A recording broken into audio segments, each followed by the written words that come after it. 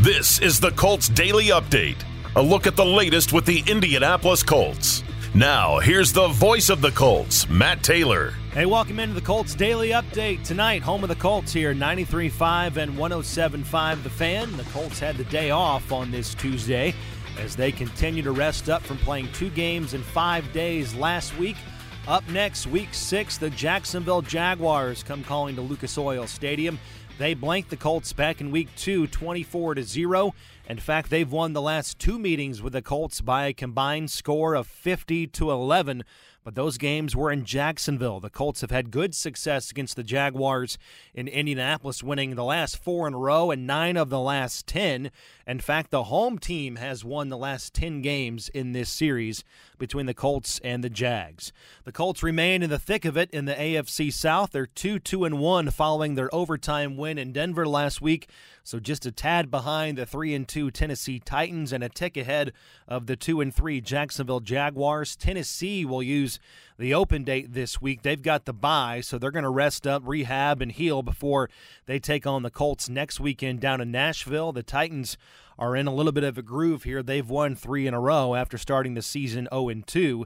And the Colts are getting ready for Week 6. They had a long weekend to do some self-scouting and some inner reflection going into this game, and it's not hard to understand why the Colts have been so uneven. It's sacks and turnovers on offense. The Colts have been sacked 21 times this season, and they're -6 in the turnover margin.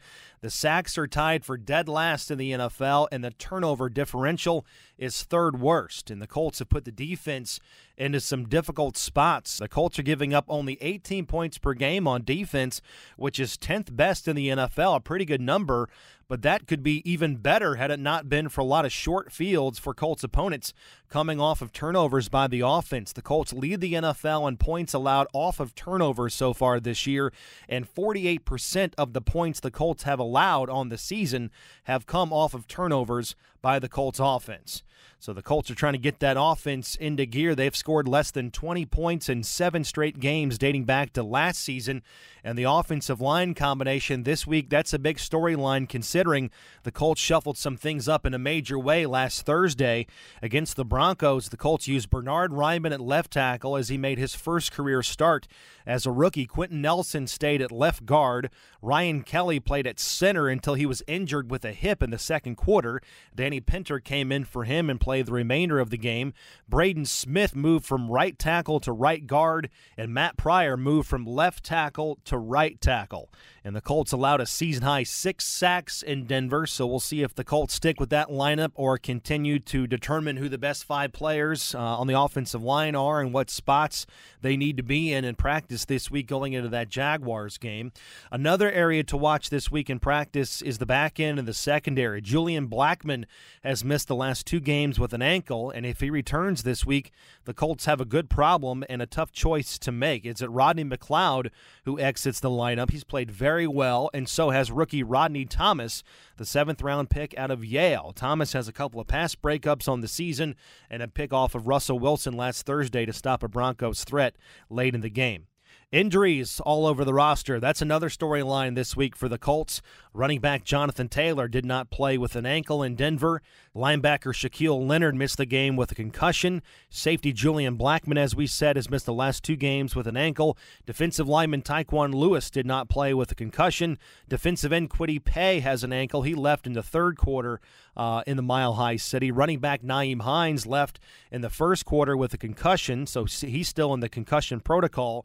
Center Ryan Kelly left the game with a hip, and wide receiver Ashton Dulin left the game early with an ankle, and the Colts today actually placed Dulin on IR, meaning he'll miss at least the next 4 games of the season with that injury. And other roster moves, the Colts signed defensive tackle Chris Williams to the 53-man roster from the practice squad, and also today the Colts signed free agent offensive tackle Ty Nsekhe to the practice squad. Nsekhe has been in the NFL since 2012, has played in 93 career games with 6 different teams, including the Colts in 2012 when he signed in Indy as an undrafted free agent coming out of college. He's got 17 starts under his belt and could give the Colts some depth as a swing tackle along that offensive line.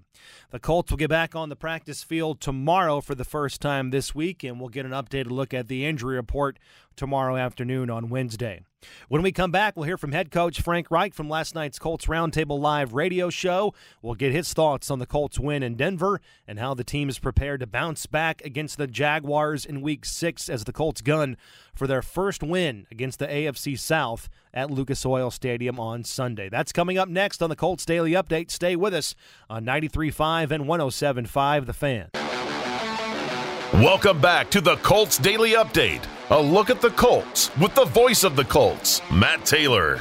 Welcome back. This is the Colts Daily Update tonight on a Tuesday. I'm Matt Taylor, and as promised, we're going to leave time for head coach Frank Reich from last night's Colts Roundtable Live radio show. That airs every Monday night of the regular season from 6 to 7 Eastern right here on The Fan. And Coach Reich starts off discussing the Colts' big win over the Broncos and how that game resonated with him over the weekend. Yeah, it still resonates well. Anytime you can get a win. And, really love the way the defense is playing, special teams.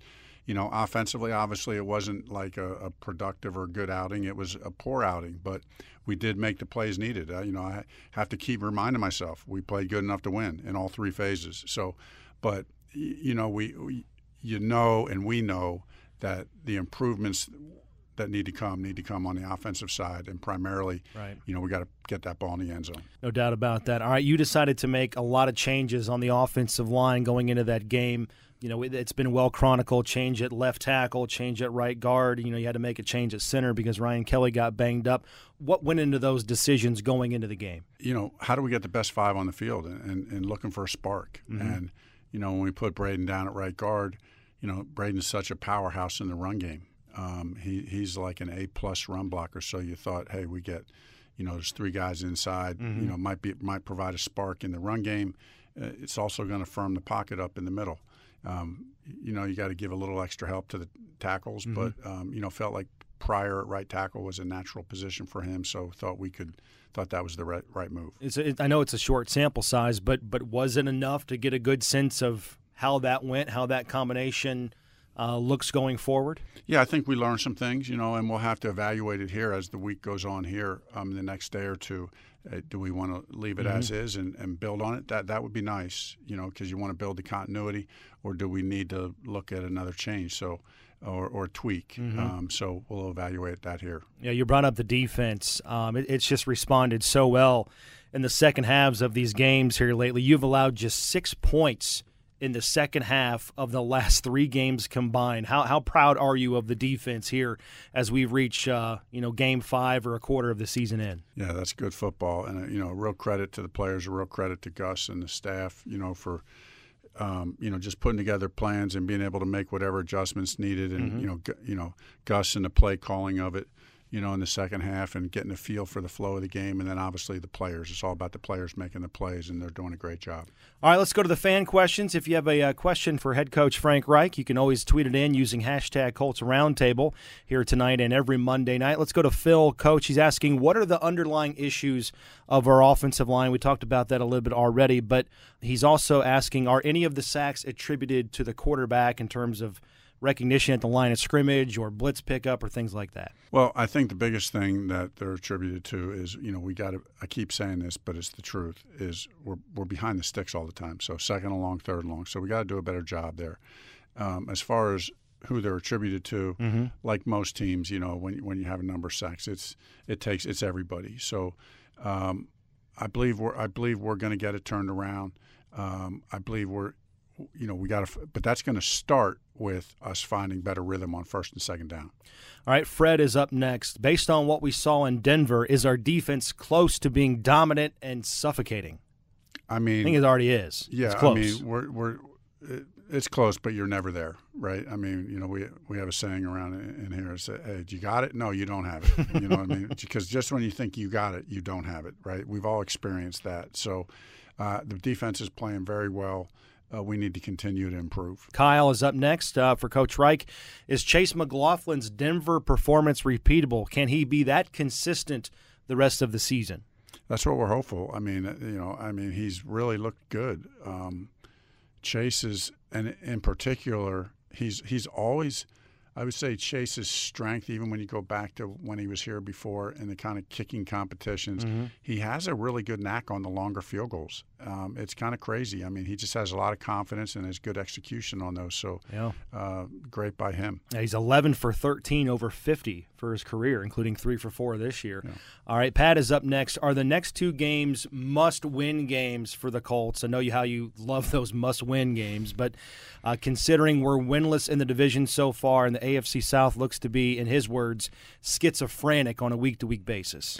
I mean, we don't like to – we know you either got to say one or two things. Right. You either got to say every win is a must-win game.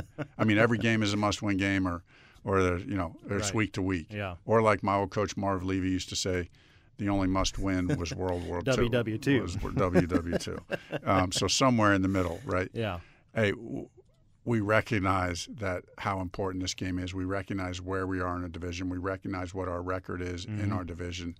So nothing more needs to be said. It's a big game. Yeah, good answer. All right, last one from Tanner, and this is a good one to wrap up on because Jacksonville is next.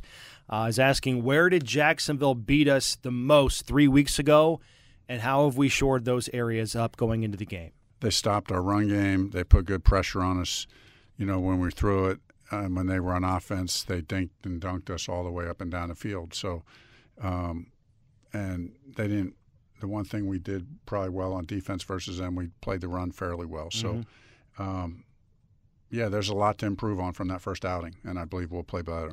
And again, is Frank Reich. That's from last night's Colts Roundtable Live radio show. For that full interview and the full show, also featuring Rick Venturi and Joe Reitz, the former Colts. Check it out now, Colts.com, the Colts mobile app, and the Colts audio network, wherever you download your podcast. We have it there for you.